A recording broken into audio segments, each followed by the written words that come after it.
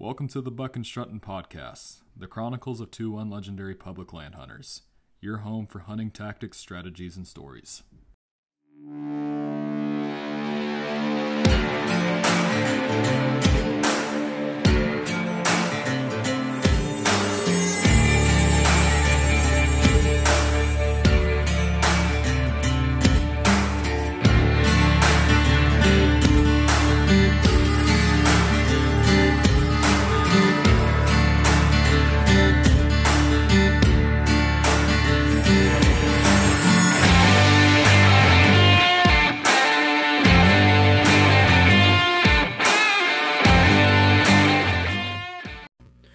All right, guys, welcome back to the Buck and Strutton Podcast. Today on the show, we have Brandon Adams from My World Outdoors. Brandon, the first question I want to ask you is, on your personal page on Instagram, it says that you're a dancer. Well, first of all, thanks for the invite to come on here and chat with you guys. I definitely appreciate it. And to answer your question just directly, aren't we all dancers in some degree? So, yeah, I mean, I like to dance. I like to sing. I like to run. I like to talk. I mean, I can't be limited to one thing. I understand that. I can, for one, say for myself, I cannot dance. It is just impossible. Well, you might be able to dance, but we're all on a spectrum somewhere. It just depends on where you're at or where you're at along that line. Very, very low. How far left does this graph go? So if they asked you to come on Dancing with the Stars, would you do it? Well, yeah, definitely. That's what I'm talking about. You get my vote. Yep, you got 2 votes right here. There would not. Yeah. I appreciate it. I mean, I think I could probably win it with 2. Yeah. If Bobby Jones can go on there and win it, I think a lot of people got a good chance. Well, yeah, it clearly has something to do with dancing abilities. You are correct there. Yeah. So where are you located out of, Brandon? I'm out of central Oklahoma. I live in between Oklahoma City and Shawnee. Grew up here. I grew up just east of Shawnee in a little town called Prague. And now I live west of Shawnee, and it's been here my whole life. Not really my whole life, but since I was like 7 or 8. So, have you hunted always at a young age, or what's your hunting story? Yeah, so my oldest memory of field is being bird dog. I had a big family and was fortunate enough to grow up on a farm and ranch, and everyone hunted. And so one of the biggest hunt of the year was always the opening day of dove season. And I remember being, 5 or 6 years old and being bird dog for the guys, running out there and grabbing down dove. So that's where it all started with me, and then it graduated from bird dog to getting a single shot, 410, and then working my way up the ladder from there. So I was introduced, like most people, from my father and also my grandpa.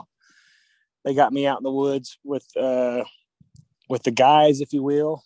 And I got kind of thrown to the wolves. A lot of people, especially, my kids, dad sits with them and kind of talks them through all the emotions you go through, when an animal's in front of you. That is not the way I was brought into it. They took me to the deep end and said, good luck. And so that caused me a lot of problems early on in my hunting career, as far as, let's just say, controlling my emotions when an animal's in front of me and finding my target.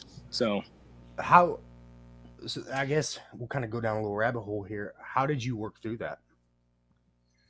Honestly, this is probably not going to be what I should say, but this is the truth. It was getting made fun of. I was the young one in camp, and every time I come back with another story of how I missed, I got made fun of relentlessly, and it got to a point where I just, I was tired of that. So I just bared down and got it done. So, but I'm thankful for it. I mean, it sucked at the time. I mean, as a 10-year-old, 11-year-old kid getting freaking pounded by, your uncles and friends, it made me what I am today. I'll tell you that much. And I think it was a good thing. It wasn't a bad thing.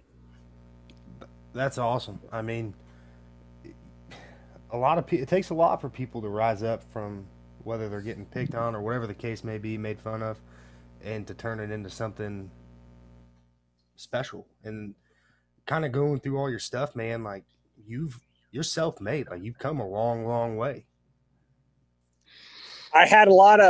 So what I'm about to say is no disrespect to my family, because they are the ones that got me into it, and they're still, big hunters and outdoorsmen.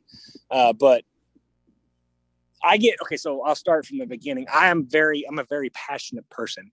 And once I got introduced to deer hunting in particular, like I wanted to learn as much as possible about deer hunting.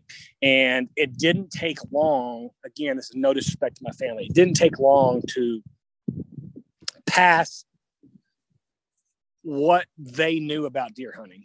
And I was at the library renting every book from the 50s and 60s and 70s about, hunting. I read them all 100 different times. And I would get made fun of for this is true. I would get made fun of in camp for, you guys know how deer camp. These people that I'm talking about, my family, are not mean people, but they would still pick on me. I would get picked on for having two different stands, one with the north wind, one with the south wind, and they would purposefully set in whichever stand I wasn't setting in to kind of prove me wrong. And it didn't take long, several years, 2 or 3, 4 years into it. This is where I started, tagging more animals than they are. I started tagging bigger animals than they did. And so, I mean, I guess me being stubborn and sticking with my guns and me being passionate about deer hunting kind of led me down this rabbit trail of, I guess, the quest of knowing or, learning as much as I could. And even if that meant leaving what the traditional family, how they hunted behind. So that's a big deal, man. I mean, I know how it goes, and I know, Kyle, you're from Wisconsin. The deer hunting culture up there is pretty serious. Like there's certain things at our deer camp that they're just kind of looking at me like, what are you doing? Right. But oh yeah, I can definitely relate to that getting picked on part. I'm just wondering, so it sounds like yours stopped. Mine hasn't. They are relentless.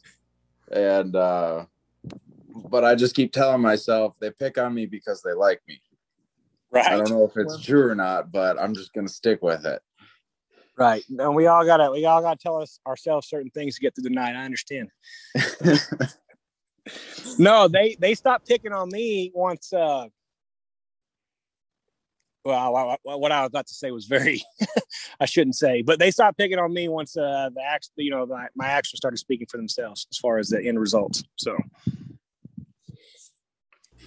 well, one of those days I get there, just keep plugging along, man. Yeah. You learn as much as you can. So. I was going to say too, man. Those books from the 50s and 60s and 70s, those are some of the best hunting books you can ever pick up. They're very you're not wrong there. They're very elementary, and to be honest, when it comes to deer hunting and hunting in general, deer, any kind of big game, any kind of animal, honestly, you need to do a few things right, and it's not complicated. Like there's a lot of strategy on how to hunt, rub lines, scrape lines, edges of field, like different things, hunting terrain, like, using land features, and all that stuff is good to have in your tool bag. But if you do a few things right, you're going to have success year in and year out. So, and that is watching where your feet are. That's keeping the wind in your face, and hunting when conditions are right, and not pressuring your farm or your area whenever, things aren't good. If you do those 3 things right, then you're going to have success year in and year out. I think a lot of people they get too caught up into products or this area, they might say this area screams deer, but realistically they're just maybe a couple 100 yards shy of where they need to be. Right. That's very true. And getting caught up in products is one thing. I mean, products are tools. You know, my father-in-law is a carpenter, and he's not going to use, an articulating miter saw for everything. You use it for certain things, and I'm not going to use my rattling antlers or a rattling pack or whatever I may have all the time. I'll use it whenever it's right. Right. So tell us about My World Outdoors, man. Tell us about where people can find it. Tell us about what it's about. I know season 2 just came out. Give us the whole scoop on this. So My World Outdoors, my buddy John Christopher and I started it last February. I mean, that was when we launched season 1 last spring. And as far as where people can find it, it's all digital. So I come from a TV background. I've been producing, linear TV shows since 2009. And that's definitely my background. Well, I felt like we could create a better product instead of going the TV route. I felt like we could create a better product by putting it out there digitally. And so you can find it on Instagram, Facebook, and YouTube. That's our three main drivers. And it's each platform has its own packaging, if you will. We deliver it, its own way on each thing. So like Instagram has more pictures, Facebook has a combination of pictures and video, and then of course YouTube is all video. Like you said, season 2 came out a couple weeks ago. It's our first story came out anyway, and it's a big advantage of doing it digitally is I get to put the whole story down, and I ain't got to worry about commercial breaks. I ain't got to worry about getting to 22 minutes. I can package the whole story as a story, and that's actually what we call our finished stories, our stories, and we don't call them episodes or shows. We call them stories. And the first one is Colorado, and it's like an hour and 7 minutes long, but it's a really good story. It starts from our whole season beginning in Colorado and ending in Colorado. So it was a month-long season in Colorado for us, and that's what the story is. And there's several kills in there, a lot of encounters, an unfortunate miss, an unfortunate, shot fire. It just tells a story. And then the next one that's coming out is I was working on it this morning to get the final package, to get the final exports ready, is a Kentucky story. And I'm just excited to be digital where I don't have to worry about, trimming and cutting things down to fit inside of a certain box. I can just tell the story the way it happens. Right. It's your story. I mean, you can literally do whatever you want with it. Yeah. That's cool. That's really, really cool. So we have a third person, but his grandfather unfortunately passed away today. And go ahead. I'm very sorry to hear that. Yep. Shout out to you, Dustin. We're thinking of you, man. We're praying for you and your family. He's a big turkey hunter. I mean, I think he'd rather turkey hunt than deer hunt any day of the week. He loves his whitetails, but he was going to be the one to kind of ask you some questions about turkey hunting. So I think Kyle and I are going to kind of split them up. But how's your turkey season been so far, Brandon? Well, I mean, to be honest, okay, so I like turkey hunting. I happen to be good at turkey hunting. But I don't like to plan I say all this and I'm about to follow it up with a contradiction. I don't like to plan. I don't like to plan a lot of trips away from home for turkey hunting. And the reason being is I love my family dearly. I happen to be happily married. I happen to have 2 beautiful daughters that I like to spend time with, while they still like me. And if I'm going to spend time and money, I want to be time away from them. I want to be spending that on, big game animals. But saying that, I've been to Florida. I killed 2 great birds down in Florida. I filmed John get a couple birds in Florida. We've hunted in Oklahoma. I guided him in Oklahoma. I guided a couple guys last week in Kansas. I haven't really hunted a whole lot in Oklahoma except for those few days I was with John. But I leave Monday for a trip to Mexico with John. We're going to go hunt some Gould turkeys just south of the border. So I'm excited for that. I am actually excited for that hunt. It'll be my first, if I get one, then I'll complete my Royal Slam. So that'll be kind of cool. That's awesome. I'm so jealous. That's Well, gonna come be so with much us. fun. Just come with us. All right, I'm in. Just All right. when and where. Monday at 3 p.m. We're leaving the airport at 3 p.m. So ready break, Tucson. I don't know if my passport's ready, but I'll meet you in Mexico. I don't think you need a passport to get in, so you're fine. Really, you're just making excuses. Yeah, I run across a bigger hurdle. I don't think my lady would be all about that right now. That's right. I understand that. Yeah. Yeah, she'd bar the door. I'll break you out. It's fine. Yeah. So, when you're down there, I've never hunted turkeys in Florida. I've never hunted Osceolas, or I think they have Easterns in the northern part. They do. From what I've read though, a lot of people say that they're a harder bird because they're quiet. So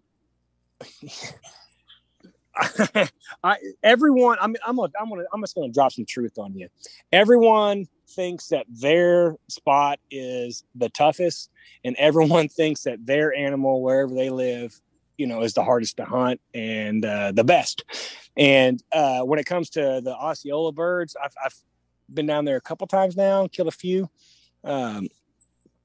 It's just like hunting turkeys anywhere I hunt in the country, Easterns, I know I'm gonna get a lot of crap from this if I'm the right person here, but Easterns are a turkey. They roost in the evenings and they fly down in the mornings, and they generally shut up after they hit the ground. But a lot of Rios do that too. This is kind of goes back to what I was saying earlier, where people. I don't know. Another thing is people look for excuses. So yeah, they do. Yes, they do. It's always the moon's fault. It's always the wind's fault. It's always this. It's always that. So, as far as me noticing the Osceolas being a different, like a harder bird to hunt, they seem to gobble a lot. This last hunt when we went down there, they didn't gobble a whole lot. My first hunt a few years ago, they gobbled, their butts off. I showed them a strutting turkey the first year and literally blew one's head up at, about 4 steps. This last, in March. So I guess it was last month.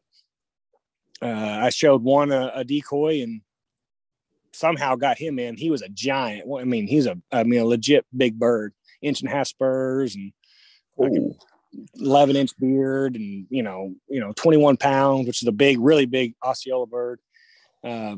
He was a legit giant. And then the other one, the same thing. We set up off the roost and called him in. He got to 100 yards and hung up. And we showed him. We had the strutter sitting beside us and showed him the strutter, and he comes barreling in. I think that if you do a few things right, you're going to have success wherever you're at. I think that the the excuses thing is spot on, man. Yeah, it's always something. Yep, it's exactly right. You can catch a bad break. Temperature. When you're talking about big game animals, temperature definitely affects big game animals.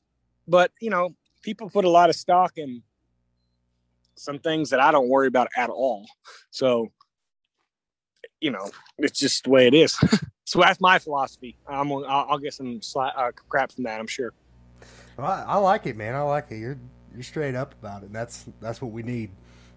Yeah, I couldn't agree more with people throw a lot of reasons out there of why they didn't get one or this or that, and I don't know. I'm kind of along the same lines of, make sure the wind's in your face, pick a spot on the right conditions. And I don't get into the whole, what's the moon phase and what's the barometric pressure. And you just got to go in when it's right. And like you said, just don't make excuses. Just go out and get it done. You either get it done or you don't. You know, what's Yoda say? Do or do not. There is no try. Right. You know, so you didn't think you'd be hearing a Star Wars quote when you started this podcast? No, I'm not mad about at it. all. Yeah, I'm not mad about it either. Yeah. So, this is my last question for you, man, about some turkey hunting. You said you're going to Mexico. What is that going to look like? I'm actually excited about that. Like I said, it'll be my first time hunting a Gould turkey. I'm going to take my bow. We'll take the old Hoyt. I'm going to take my Ultimate Predator decoy and strap to the front of it. And I'm going to try to get one of these birds to come into me and, you know, hopefully get it shot right there in the chest. So, you know, it's a desert. It's in the mountains, super, super dry environment. I hear that these birds are aggressive, you know, but I hear that about a lot of birds, you know, like we talked about a while ago, as far as stereotypes, if you will, on certain animals. Right. But I know that there's a lot of birds where we're going because COVID shut down all of their hunts last year. So they have a whole extra crop of birds that made it through the year. So they're pretty rich on, it's a very target rich environment right now. That'll be really cool. I'll be waiting to hear, you know, that you have that Predator decoy on the front of your bow. And then next thing I hear is you got attacked by a turkey and had to fend it off with your bare hands or something like that. Hey man, I'm basically, you know, the scum of the earth and like a YouTube person now. So I'll welcome that. You know, I'll take whatever kind of entertaining video I can get. Yeah. Oh, all for the click, right? Yeah, that's right. I do it all for the gram, man. Let's go. Yeah, I'm being very sarcastic there. I hope I don't die from a turkey. Although that would be a good way to go. That would be a funny way to go. And when I go, I want to go in a funny way. So I don't want to go like a traditional route, you know. That'd be unique. That would be very unique. The way that you want to hear a fun story, this is what I've been saying for years, and I stand by this. I want to go, there's been no confirmed deaths by meteorites, and I want to be number one. But I don't want to go from like a big meteorite that kills a bunch of people. I want to be like standing in the yard talking to like you guys hanging around a tailgate, and then you hear something and you look over and I'm just on the ground, and then like a BB size meteorite hit me in the head. That's how I want to go. That'd be pretty wild. I mean, yeah, I know. Be impressive. I won't even be mad. I would just be like, all right, this is what he called it. Yeah, he called it. Yeah. I just wish you would have gave me some like future stock options, because clearly this man can see the future. And yeah. No, I can't help you there. But if that's the way I go, then you guys remember this moment right here, okay? It is recorded in history. Yep. It will be, yeah. So will this gold hunt then? I pronounced that right, gold? Yeah. I don't know. I call it Gould, but I'm not for sure. I think it's Gould. Kyle, is this the bird you think you were telling me the other day about how your grandpa went and hunted and the guide was like throwing rocks? I believe so. Because he was down in, I want to say he went to Guatemala. I believe the Gould is as well. And he went down there for a trip, and the guide only spoke Spanish, and my grandpa doesn't speak any Spanish, just English. So there was zero communication except for hand signals. So they went out hunting, and then a bird torched off, and they went and closed the distance at him. And then the guide just told them to sit, and they weren't sitting against any trees. They were just sitting in the open. And my grandpa's sitting there like, okay, what's going on? There's just a big bush in front of them at like 20 yards. And the guide would grab rocks, and he would throw a handful of rocks in the air. And my grandpa, when he first did it, my grandpa thought like, okay, this guy's nuts. Like, what's going on? And every time he would grab rocks, he would throw them up in the air, and the bird would just hammer and just gobble his head off. Huh. And then he would get a little closer, and the guide would throw more rocks, and then he'd just hammer right away.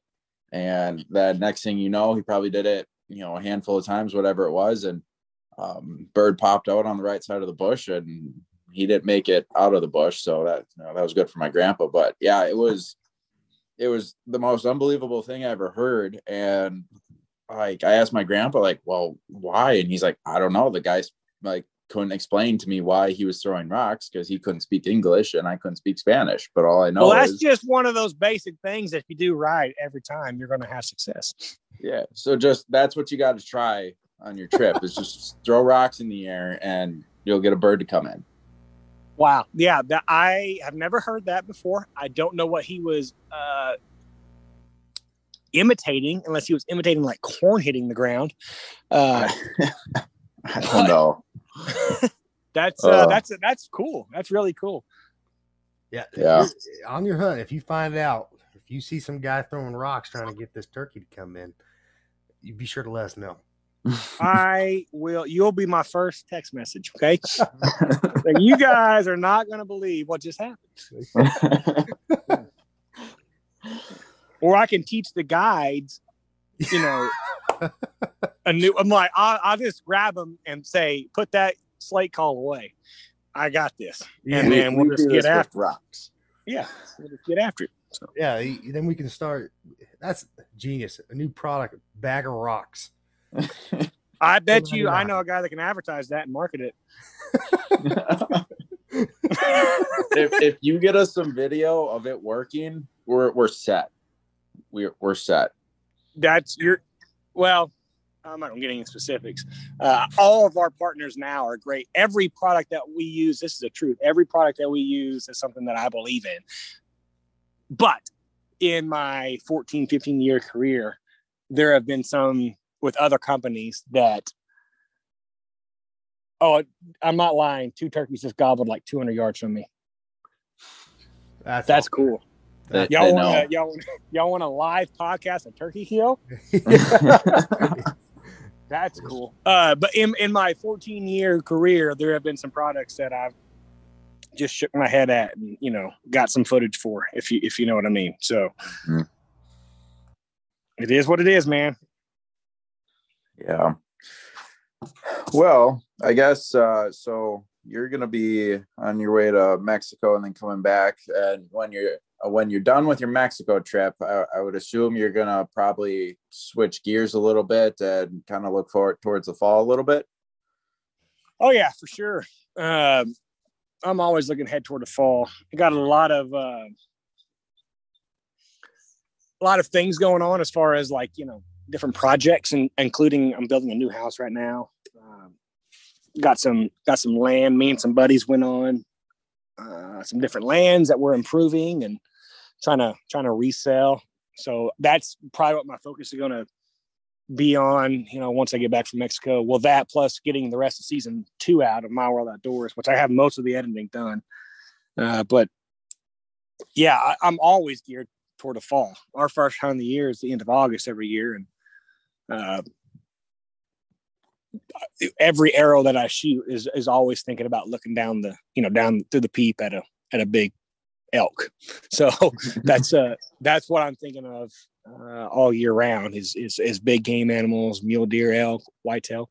So kind of tell me what that looks like kind of with your preseason prep. Like, what do you do to get ready for that moment to make sure that, you're at the top of your game when you're looking at that elk through that peep? So I'm going to say a cliche here, but it's the truth. It's truly what I believe, which is if you stay ready, you don't have to get ready. So I like to stay in shape. I don't put a lot of stuff on social media, even though that's like literally my whole business model is on social media. I put a lot of work in. I run a lot. I try to run about 40 miles a week. I'm always active, always doing something. I shoot as much as I can. Now I will gear up shooting the closer we get to season, but you got to stay in some type of shooting shape, looking through sights and looking at targets all year round. I like to shoot at long. So my biggest, if I had to say one thing to anyone is, as far as bow hunting, is to shoot at long distance. I shoot almost exclusively at 90, 100, 110 yards. I'll step out on my back porch or step, at the range, and that's what I'm shooting. I'm shooting the 100-yard target. And of course, I'm not shooting a 100-yard target so I can be ready to shoot 100 yards at an animal. I'm shooting at 100 yards. So that 40-yard shot on an animal is a layup. So that's definitely my biggest thing, if you will, that I would relay to someone is shooting out there at distance. Everything's exaggerated at 100 yards.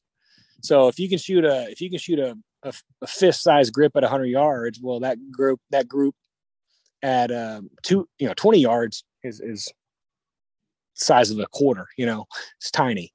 So I like to shoot long distance is one big thing, and then making sure all my equipment's in line, making sure I'm not going to have any equipment failures in the field. So. Oh, for sure. Yeah, I mean, I'm right there with you. So I have a range built in my backyard, and it goes out. My property ends at about like 65 yards, and that's pretty much when I'm home. That's what I'm shooting at is 65, and then when I go up to a property up north a little ways, I like to stretch it out and get out to that 80, 90, 100. Because like you said, I mean, if you can make that look easy, then when you get that deer at 20 yards, it's just, it's almost automatic. Right. I mean, it's, like you said, and it amplifies anything that you do wrong. And, it really helps your form and it helps you improve. And, I mean, and like you said, with your gear too, because I know there's quite a few people who, the ball sits in the corner and then season rolls around, blow the dust off. They can hit a, paper plate at 20 yards. Okay. Yep, let's go hunting. And that's one of those things that just makes my just head hurt. Yeah.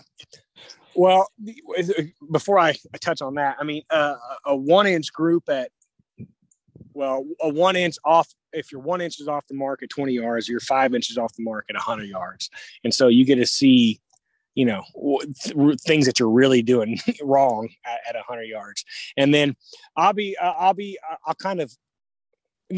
definitely feel the same way about people dusting their bow off, a week before season and saying, "Oh, I'm good to go." I agree with that sentiment, but I'm also, if someone is truly proficient, and is able to get out there, then I don't, more power to them. I like to see people out there hunting. I don't care what they shoot. As far as the quality of animal, as long as it's a legal animal and they're doing it legally, I am 100% for that. But it is kind of frustrating to see some people put in a lot of work and effort and take it a little more seriously than others. But, that also is displayed in the results. So, if they want to do that and they miss at a 1-to-2 ratio, well, that's better than me missing. That's not as good as me missing at a 1-to-10 ratio or whatever the actual stat is. So, oh yeah, for sure. I wanted to touch on your gear a little bit because it seems like everyone's always asking about products on on people's bows and what you're using and stuff. And I've noticed you're a single pin guy with your bow sight, aren't you? Yes, sir. Absolutely. Okay. Yeah, I shoot a single pin as well. What do you see the benefits? So why'd you pick a single pin over like a fixed multi-pin? Okay, so I used to be a 5-pin guy. That was what I was forever, and I had terrible. I mean, I'll use a traditional excuse here. I had terrible eyesight, and it was just it got to a point where they all kind of blended together. And also, a lot of on a 5-pin sight, a lot of your target downrange is blocked. And so I developed, even whenever I was shooting competitive archery, and I traveled the country as a kid and in high school shooting competitive archery and did pretty well. I had, I always had a case of target panic, and I was always aware of it. But the more I shoot, the more it's under control, and the more I can still hit what I'm aiming. But I got to be aware that I might be punching a trigger. And whenever I can't see my target, i.e. with a 5-pin sight, it seems like it's worse. And so with a single pin sight, whether I was shooting through a scope or I was shooting like a HHA that has a single pin housing, it seems like it's a lot easier to center up your target in the center of that housing. And that's why I went to that. I went to that many years ago, probably 10 years ago now. I think I was shooting a single pin in 2011. So it's just a lot easier for me to acquire the target and, get steady on what I'm trying to hit. So that's why I went to a single pin. That's why I've stayed at a single pin. And I'd say you've done pretty good for yourself since then. So, I mean, clearly it works. And I was watching your video last year about your Oklahoma Slam that you did. And that was one of the things that kind of stuck out to me, because I think it was your antelope was kind of, it was kind of changing yardage on you. And then, so that, that was always a kind of a question I had of like, how do you deal with that? Because that's one of the things that I hear most about people who kind of question single pins is, well, if the deer's at 30 yards and then it moves out to 40, I don't want to let down and then dial and then, draw again, and then he's going to move again. So like, right. How did you kind of work through that process on that antelope when you, on your Oklahoma Slam? Well, on that particular antelope, I misranged them the first time, and which wouldn't have mattered if I had a single pin or a multi-pin. I misranged them, and the first shot, it shot way high because I ranged them like 20 yards too far. I think I hit something behind them, with my rangefinder. But that's always the biggest, like you just said, that's always the biggest thing that people say is that if something changes while they're at full draw, they can't adjust. And I have several examples over the years of what happens. Okay, to answer your question directly, I practice. I know what my drop is at 10 yards with a 20-yard pin to 30 yards. I know what my drop is at a 40-yard. I shoot that on the range. So I know where to aim and still hit what I'm aiming at. So that's how that gets fixed. And because I in 2012, it was October the 12th, 2012, I came to full draw on a buck at 20 yards. I was with a single pin sight, and I went to stop him. It was actually during a lightning storm. It was pretty crazy. There was lightning less than 10 miles away and thundering, and it was we shouldn't have been in a tree. Anyway, I go to stop him at 20 yards, and the deer spooks and runs out to like 40 yards.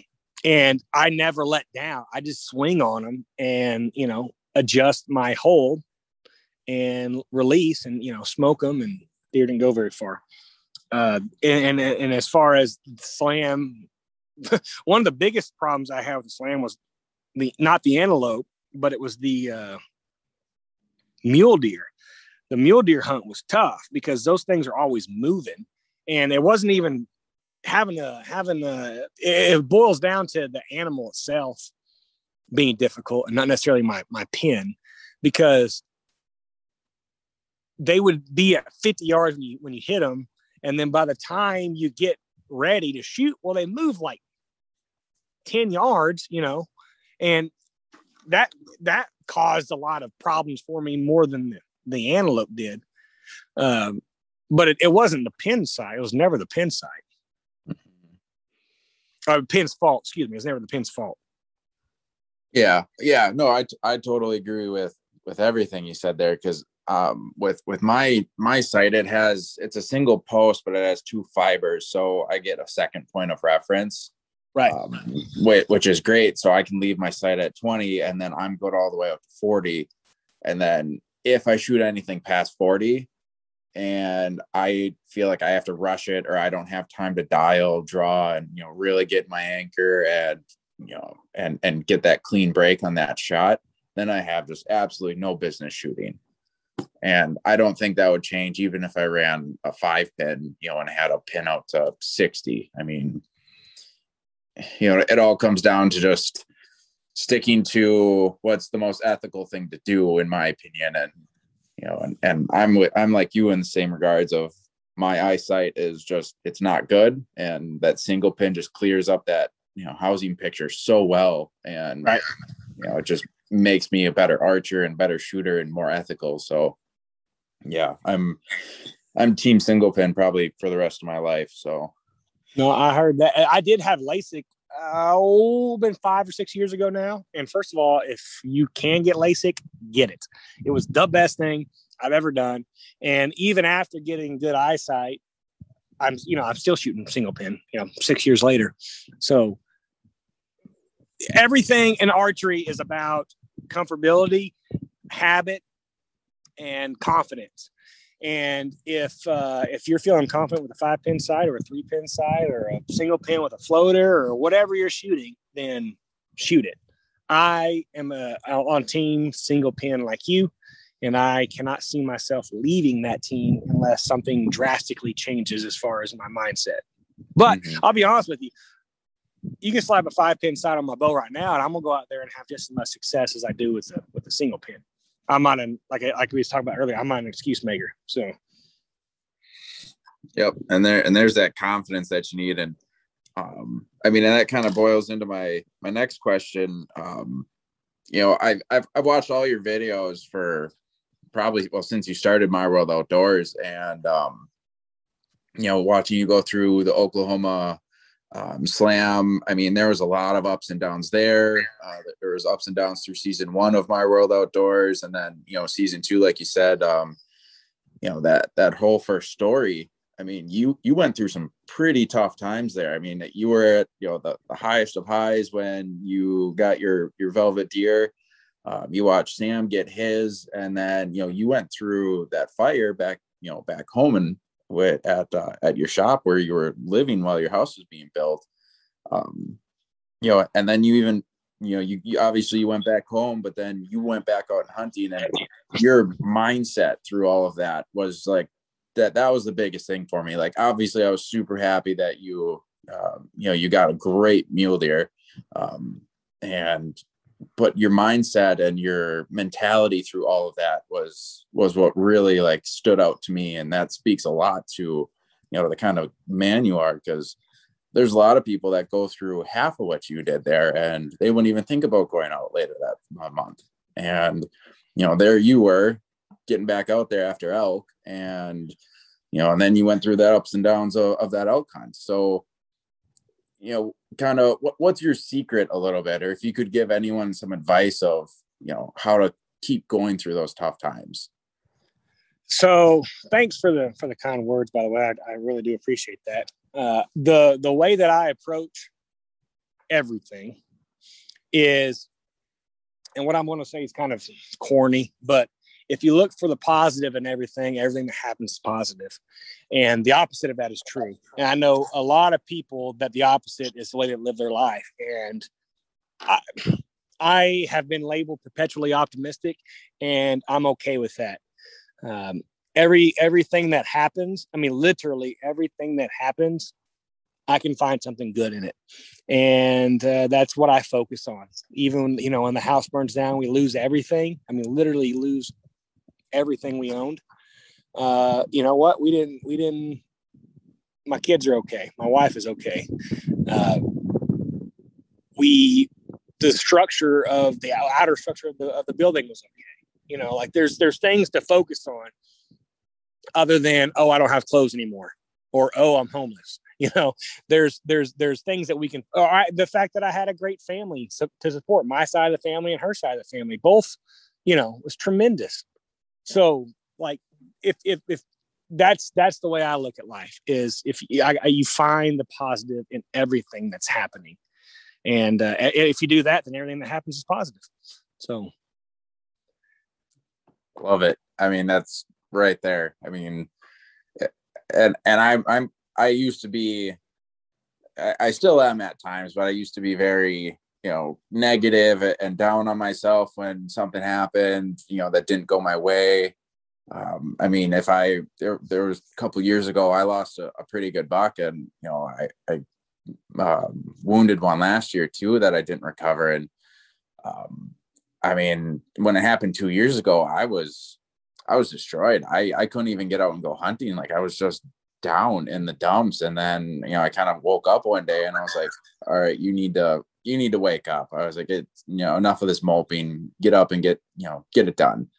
And then, same thing happened the next year, but I was actually really proud of myself because I got up and, I went hunting that next day, and, I didn't take any time off. I was like, okay, this is what it is. And, that deer's alive and he's out there. So, get after it, because no one's gonna feel bad for you moping around. So it doesn't pay to do it. Yep. That's exactly right. It's the truth. Nobody, like, you're not special. I'm not special. No one cares, just have a good time and focus on the good things and learn from it. If you wound a deer, you miss a deer or animal, don't make excuses on why it happened. Just take an honest look at what happened and fix it, and don't do it again. If you missed an animal or wounded an animal because you lost your freaking mind and didn't settle the pin, well, don't do that again. If it was for whatever other reason, don't do that again. And it's okay to make a mistake once. It's not okay to do it twice. And, you got to take each moment and learn from it. And you also got to take each moment and look at the positive, that is every moment that happens, there's positive. So you got to go in with that mindset. And if you do, you're going to find success. I just got to find that ice that flows through my veins. I got to borrow that from you, though, because you're just like rock solid in all these videos. No matter what situation, it's like, that deer elk is done. He's smoked. Well, that's because, thank you. I try to think of myself as a freaking closer, and that comes from getting made fun of for many years from my family. And I'm a competitive person, and I'm a stubborn person. And if I have opportunities are hard to come by, and I don't want an opportunity that's in front of me to slip through my fingers. And so if there's a moment to be had, I want to try to have that moment. So if you don't think that you're a killer, and if you aren't, then you just got to take a deep breath and freaking, nothing else matters except for that arrow behind that shoulder. That's the only thing that matters. Getting that pin behind the shoulder and squeezing the trigger off. Or I don't squeeze the trigger off. I punch it. In fact, I still punch it, especially when an animal's out in front of me. But that Colorado story, the day I come back after the house fire, I miss a really big 5x5. And the reason why I miss them was I had a little bit of bad luck as far as getting some stuff in that release. I got some gravel in the head of the release, but I punched the crap out of it. And that's why the arrow went through his antlers, which I've never done, by the way. That's kind of cool. I can say that there's some positivity there. I've kicked a field goal on a big old, big 5x5 elk in Colorado. So I can say I've done that now. And guess what? I'm not going to let that happen again. I was going to say, I'll take any bet that will never happen again. I would think that you're right. I would bet that too. You'll be hard pressed. I've missed deer. I've missed a lot of deer, a lot of animals, not just deer. Misses happen. Wounds happen, unfortunately. You just got to accept it. You got to have a short memory also. That's another good thing to remember, is to have a short memory. So learn from it and forget about it. I cannot agree more with what you just said. I know guys that they talk about missing maybe the biggest buck of their life or making a mistake, and they just dwell on it, and they dwell on it, and they dwell on it, and I'm like, let it go.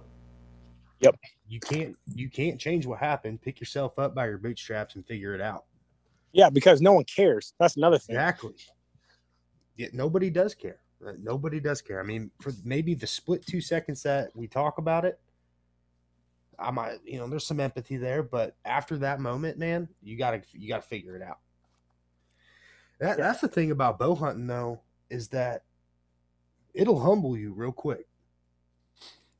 It'll for sure teach you lessons that you might not learn anywhere else. Yeah, for sure. Well, that's because dude, it's a stressful environment. I've seen some really hard men, some men that have seen a lot of things in their life, get out there and lose their freaking mind with a deer in front of them. or a turkey or an elk. It's they black out. They forget what happens. I mean, it's hard to slow those things down, especially early on. So yes, it will, like you said, it will humble you quickly, and it will humble anyone quickly. This is why, I'm a newer hunter. I've only been doing this will be my 5th season coming up. And I love talking to guys like yourself, and I'm sitting here just listening, kind of just writing my own notes as the episode's going on, just because I'm learning so much. And I think that people, they don't take the time to really dig into what guys that are doing this as a career, guys that have a lot of knowledge.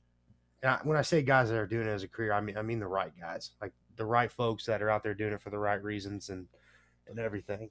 But they're not digging into what they're actually saying. So thank you for disclosing everything that you've disclosed so far on this episode. Well, I appreciate that. And I've been in this industry a long time. There are a lot of people in this industry that couldn't hunt their way out of a paper bag. But we'll talk the talk, if you will.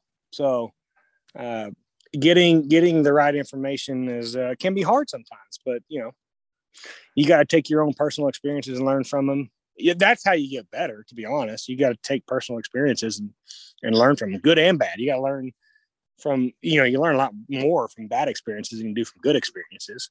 So it sucks more. Yeah, you feel more emotion whenever something bad happens. But, in the end, it pushes you further along the spectrum, like we were talking about earlier, than if you go out there and have success on the first day. So, right. Like for Colorado's a perfect example. I'm a fairly new elk hunter. I've been around it since maybe 2015, somewhere in there. I've been out a lot since then. I go, once or twice a year, but I'm definitely a new elk hunter. And the second day is the first morning of our Colorado elk hunt. I almost killed. I think it was the same 5x5 I missed, actually.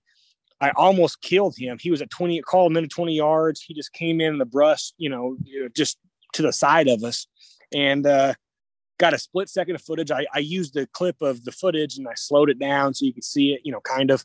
But if that bull would have came in the first morning out, picture perfect, I'd have shot. I wouldn't have learned as much as if I would now that I stayed out there for, I was literally on the mountains for like 18 days or something. So you learn a lot more from the down moments than you do from the highs. Amen. I do have one question about your elk hunt. Where do you rate yourself on a scale of 1 to 10 on your elk calling? 3,700. I'm the freaking best. I'm the best.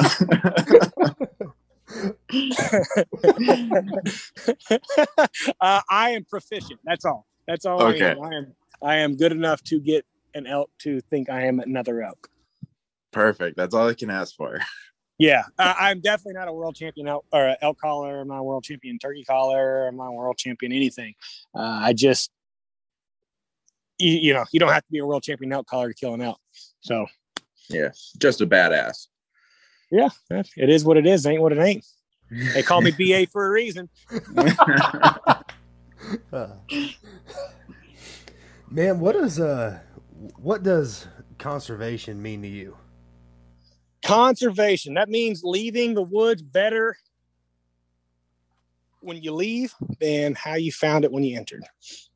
That is what I think of conservation. I see what European settlers did to this country with unregulated, basically marketing of dead animals, and how we just wiped everything out in the 1800s and into the 1900s. Well, as we move west, and it really took a force, a regulation of these seasons and these organizations to get behind, relocating and regulating poachers to bring these populations back. And we're reaping the rewards of what a lot of great organizations have done really since the I'm thinking really back to the 70s when they started relocating deer and relocating turkeys and elk back in the 50s here in Oklahoma. It's just leaving the woods better than when you found it. So just because there's 3 longbeards in front of you doesn't mean you need to kill 3 longbeards, you know. Right. Get your bird and be happy, and you get to do it again next year. So with that, what can we do to, when I say we, I mean every hunter out there, to engage more folks into the lifestyle, sport, culture of hunting? One is to not shun people for doing it a different way than you do it. Just because I like to bow hunt doesn't mean that I am better than thou. You know, right. That is one thing that's the thing about this industry, is super cliquey. And if you wear brand X, then you can't be associated with brand Y. And if you shoot this bow, you can't, these guys are trash. Or the Western hunters look down on the tree stand hunters. One thing is to celebrate everyone for getting out in the woods and going and being there and doing it right. So that is the number one thing I would do, is just being inclusive to everyone, joining the forces with us. But, a lot of people are looking at self-preservation. They don't want to give up their hunting spot. They don't want land prices to go up on their lease, or some farmer to stop giving them permission to hunt their land for free because, some guy down the street's going to pay, whatever to hunt their land. That's why people, a lot of people don't want other people to get involved, is because of self-preservation. Do you think that this is possible to change within the next X amount of years, or do you think it'll be a lot more than that? No, I think that human nature is going to get in the way of what I just said, for sure. But that's the answer. Right. I think that there's a lot of forces out there, a lot of voices that are kind of more mainstream, that have kind of made hunting kind of cool right now. A sustainable lifestyle, and being one with nature and doing that, which is great. It's great for getting new people out there, which I am all for. New people creates more money for conservation, which creates more, in some cases, habitat, creates a better population for us to go after. That's what I'm for. As far as recruiting, I'm for inclusivity and saying everyone's invited. Let's go. It's a big world out there. Let's go. Right. What piece of advice, if you met some random guy or gal, they're getting ready to head off into the woods, and they just asked you, what piece of advice could you give me right now? What would you tell them? Don't die. Don't die. That's how they get back in their truck and they go home. That's number one, is don't die. Number two is have fun and learn from each experience, good and bad. Keeping an open mind, for sure. Yep. So I guess I want to give you just a few minutes here. If there's anything that you really just, you want to say to any of our listeners, just whether it's about hunting, conservation, you can just let it all out. If there's anything at all you want to say. Well, I don't think they have enough, have enough digital storage capacity to hear me talk.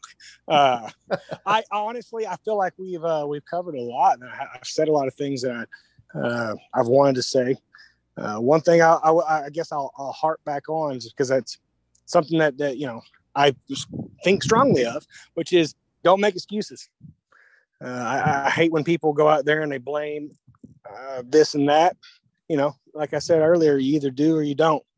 And if you go out there with that mindset, then first of all, your life's going to be a lot easier, but you're going to have a lot more success over the years. So, it's not always the moon's fault. So, Kyle, do you have any more questions for Brandon? The only thing that I did want to touch on, so you have two daughters, correct? I think so. Yes, I have two daughters, Addison and Brooke. So they're both showing, quite a bit of interest in hunting by the looks of it, of, some of the things that I've seen. Is there anything you kind of did to make it enjoyable, or like, say someone, has a kid and they're, trying to steer them to see if they are interested in hunting? Is there any advice you could give someone, who's trying to get a kid into hunting? Yeah. So one thing with my kids, I don't push them to go out there.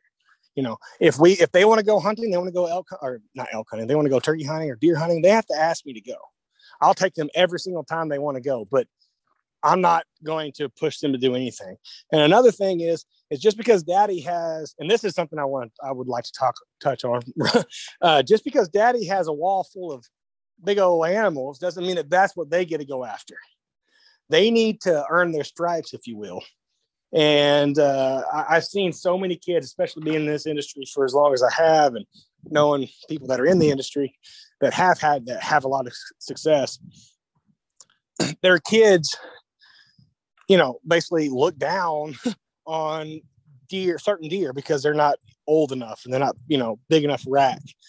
That's not going to lead to a very good future for all of us if that's the way that we continue to track down. So go out there, like for instance, my kids, until they're 18 or so, they can shoot whatever they want to.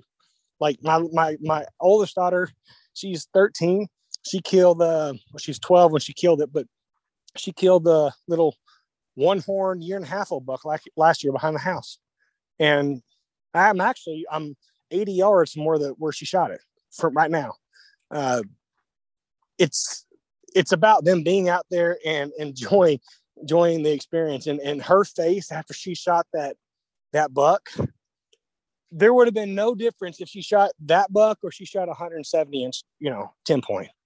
Like, you get them out there and get them, try to get them success, and don't put standards on them that you may have personally, because that's not what it's about. What it's about is creating a fire, and then they can stroke that as they get older, and they can either, go after bigger animals each year, or they can keep doing the same thing. As long as they're doing it legally, that's cool. You do you. Can the world handle you and then 2 carbon copies of you at the same time? I wish there was 2 carbon copies of me. I could get a lot more work. If I had 2 more of me, I was one doing a podcast, one working on this house, one working on the 7 other projects I got going on. The world would be better off. Well, at least my world would be. Yeah. Probably be president and, Lord ruler of the world by now, or something like that. I'll be honest, if there was 3 of me, and not just like my kids, but like actually 3 of me, I would exploit that to all of its potential, and I would make money from it somehow. Yeah. I don't even care. Yeah. I don't care what you think about me. That's what I would do. Oh, that's great. Yep. So I'm going to give you another opportunity, man, to just let our listeners know where they can find you at, and if they wanted to ask you any questions, how they could reach out to you. Awesome. Well, yeah. My World Outdoors is available on all the platforms. So if you look at My World Outdoors on Instagram, Facebook, or YouTube, you'll find us there. Of course, myworldoutdoors.com, has all of our videos on there. We got some swag if you want to help support us and, buy a hat or hoodie or something. And then you can follow me personally on Instagram. I don't do much other than Instagram. I don't do Twitter or Facebook. So hit me up on the gram at, what is it? _BA_Adams, I believe. I don't know. You'll find me. It's 2021. If they want to find you, they'll find you. Amen. I am active on Instagram, not as much as I should be, but I am active on Instagram. And if you hit me up on the DM, Kyle will attest to this, I will answer you. So it may take some time, but I will generally always get back. So I was very surprised, by the way, because I'm like, all right, who would want to talk to me? And well, apparently Brandon does. This guy does. I'm all for inclusivity, man. Yeah, man. Thank you so much for taking time out of your day to come on here and shoot the shit with us, man. All right, man. I appreciate the invite, and good luck to you boys the rest of the spring. Good luck to y'all this fall. Yes, sir. Yes, sir. Good luck down in Mexico. Thank you. Thank you. Guys, thank you so much for listening to this episode. As always, go on wherever you're listening to this podcast at and just leave us a review and a rating if you wouldn't mind. Stay safe out there and hunt relentlessly.